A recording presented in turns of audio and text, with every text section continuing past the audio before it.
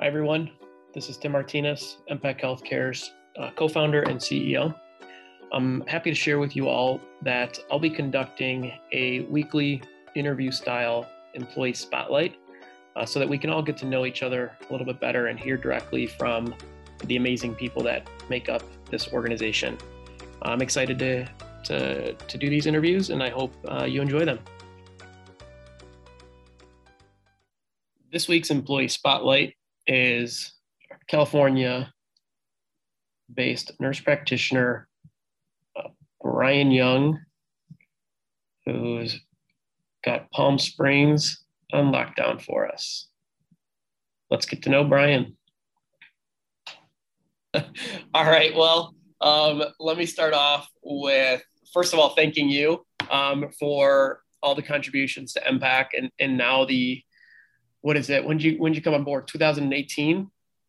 Yeah, October. Yeah, this October will be my third year. So yeah. All right. So coming up on year 3. Obviously, last year was an unexpected, incredibly challenging year for everybody. So thanks for hanging in there and contributing and helping to take care of patients, especially early on when we didn't have a lot of information. So I want to start off by thanking you personally for all that. Yeah, you're very welcome. My pleasure. Yeah, no. So hopefully, like you said, things are kind of starting to return back to normal. So hopefully that is all behind us. I think we've all had a chance to get access to vaccines. And so onto the new world. So pre-pandemic and pre-MPAC, what were you doing? And, how did you learn about us? And ultimately, what was a driver for you to say, yeah, this is where I want to go work? So at the time I was in Seattle, Washington, had moved up from California, living up there, working a lot of travel nursing. I was an RN at the time still, and I was going through school and finishing up, and I was looking to relocate back into California. So one of the big draws was just trying to find a company that I could just settle with and feel comfortable and just kind of like a community kind of sense. And I knew I was coming out here to the desert, so I was just kind of looking at some prospects, and MPAC came up and never heard of it, kind of looked into it a little bit. Some background before that, I've always enjoyed geriatrics and that older adult population. So when I read a little bit about what you guys do and the impact you're having, and it just kind of resonated with me a lot. It was a population that I love. I have just a lot of experience with it. But then just reading about the company and what you guys stand for and that community aspect, and just kind of just creating this culture that's just really positive. And, we see that every day with, the chats on Huku and stuff, and just the reinforcement, positive reinforcement. It's really nice to see. And I think it's really helped, like you said, through this pandemic and trying to get through that, because, it can be isolating being, just the only practitioner out here and not having those touch points with other people on a daily basis. And I've got good relationships here with my facility, but of course, in terms of impact as well, it's nice that this technology allows us to have these other options. And, the pandemic has just highlighted how possible that really is now with Zoom calls and all this stuff that we do these days. So going back, yeah, it kind of sparked my interest. And so when I spoke with you guys, it just really aligned with what my views and values were. So it was something that I knew I wanted to pursue and could invest some good time and quality effort in. So. Great. Well, I'm glad you made the decision to join us. This is not an easy space to work in. It can be really challenging, and 2020 was, exponentially so. That oftentimes is kind of the most difficult part for providers to get used to. But, once you kind of settle in and hopefully see the value, it can be a very rewarding position. Still challenging, but can be very rewarding. So, yeah, definitely. So, yeah, there's a lot of times now that a lot of people just need to be heard and understood.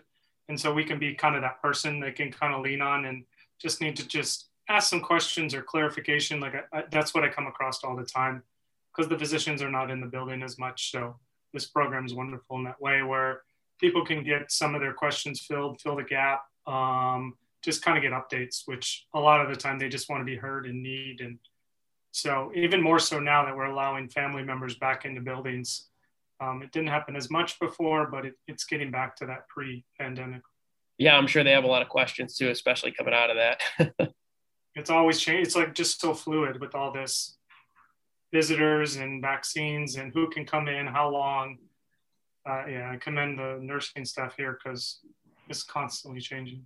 It is. Everybody sort of was making up their own rules along the way. I still don't know what all the rules are. So it's been a very fluid situation for everyone. So, throughout the last 3 years, there's no doubt been a number of quite a few number of interactions you've had with patients and families.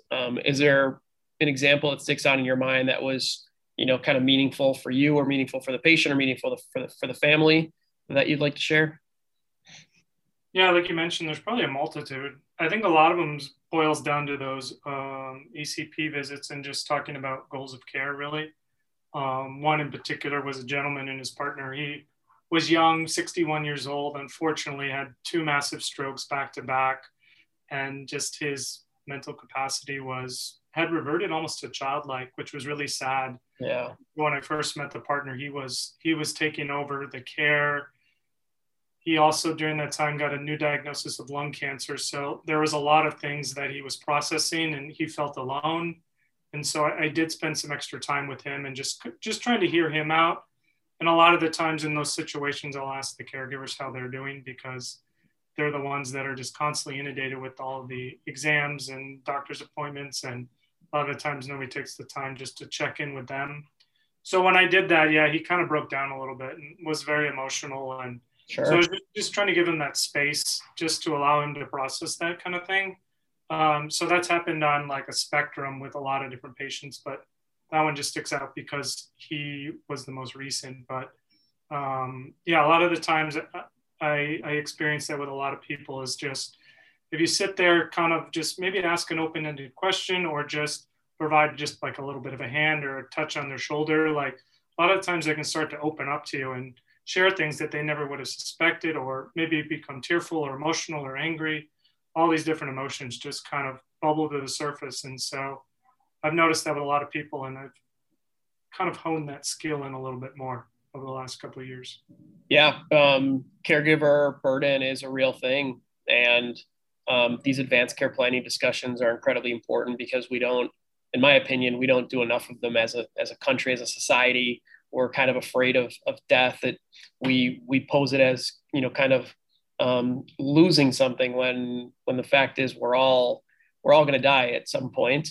And being empowered to make decisions on how you want your end of life to be is better than just, hanging on for a wild ride and have it be incredibly traumatic for those that survive you. So I'm glad you're doing those discussions. And it seems like you almost sound like one of our clinical social workers in your approach. So it seems like you've really honed it in. That's what I like about nursing and nurse practitioners. It's kind of like a holistic thing. That's how I approach it outside of just medicine as well. It's the spiritual, emotional, physical. That's why I got into nursing and did what I did, because it gives me that well-rounded approach. And you guys give us the space to kind of take that time with patients. And so that's what I love, where I'm not like on a strict regimented, okay, I've got my next patient in 15 minutes. I've only got so much time.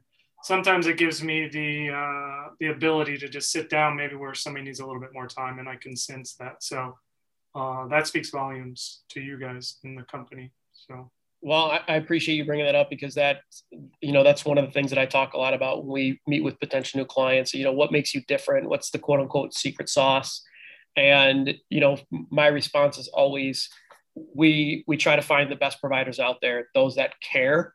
And then instead of the old models of kind of paying per encounter and driving volume and, 15-minute, appointment times, we allow for more time to be spent with patients, and then allow our clinicians to go to work and do what they do best. And that's provide care and drive better outcomes. And so just like there's, Michelin starred chefs who can make an amazing meal. I'm not afraid of telling people, and they make, they publish their cookbooks and they're like, here's my recipe, good luck, being able to cook like I can cook. So I'm not afraid of telling people what our quote unquote recipe is.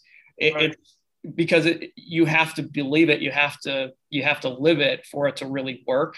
And so when we find, right, the Bryan Youngs who are like, yeah, this organization and your values align with mine, that's the perfect marriage. And that's when it really works. And you can't replicate that unless you really believe it. So that's our quote unquote secret sauce. I really do appreciate you mentioning it, because you don't find that.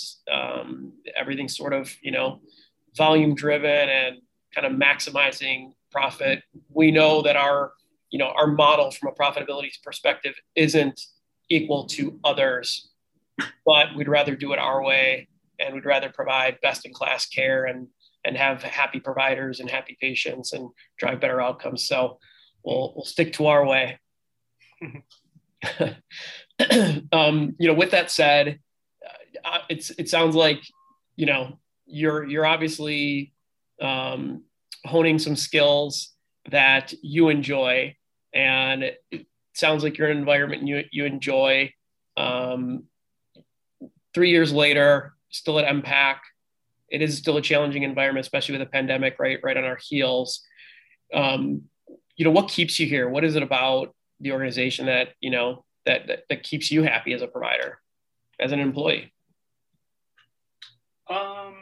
Good question. I think it's kind of the drive for you guys, and along with me, where we align, is like just constantly trying to push the envelope of medicine and what it means and what it stands for. And I'm experiencing that firsthand now with some telehealth visits and providing other options like outside of just my facilities. So I love that you guys are constantly kind of pushing the envelope that way. And that's how I look to live my life too. And in even just terms of like educating myself outside of school, it's like, I'm always going to be a student. It's a never ending journey. I always can learn from other people. So I love that approach is, again, just aligned with how I live my life. So that's just really exciting and thrilling. And it kind of just drives me to continue to go forward, knowing that we're going to continue to kind of re-innovate ourselves and constantly kind of look at ourselves and reevaluate on what we're doing, what we can do better, what we can tweak, because, we're all changing. We're all humans. Like these things, we constantly are evolving. So, I love that we're taking that active, proactive approach to make those changes. Yeah, no, 100%. That's absolutely part of what I enjoy, the ability to do these things, and, where can we be better? Here's how healthcare has been delivered in the past. But is that really the right approach, and what can we do better? I'm really excited about the telehealth platform, the new technology that we're utilizing. We rolled this out in the middle of a pandemic, and we're getting a lot of great feedback from anybody that's used it, and where it's been a challenge in the past to really get people to buy in on telehealth, and it was too complex, too complicated. It was overcomplicated, and we sort of took the mystery out of it and said, look, it's really about improved communication first and foremost, and then really just it's never going to replace the care that our providers do. We're still an on-site model. It's still best to be face-to-face, but to have that tool to extend care, to get care to people when we're not available into the evenings or weekends or into rural locations, that feels really, really good to do. And the fact that the feedback from our providers who are utilizing the tool are saying, hey, we love this, which is not always the case when there's new technologies and new programs and new things. The pandemic kind of forced a lot of people to get comfortable with that, and maybe kind of push that envelope a little bit, where it did say, okay, so this is our only option because we can't do face-to-face.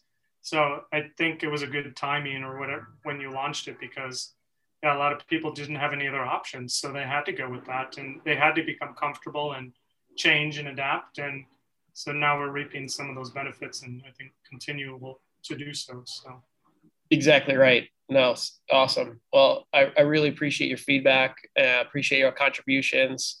Appreciate you being a part of the team, doing what you're doing. It's good to see you, although it's in the new way of seeing people, which is via Zoom. Hope to get a chance to come out there again and see you in person But for the time being, we'll do it this way since we are spread out all over the place anyway. Well, it was a pleasure. I'm glad we got to sit down and have this conversation. And yeah, I love where I'm at. I love who I'm working for, and I love where we're headed. So I appreciate it, Tim.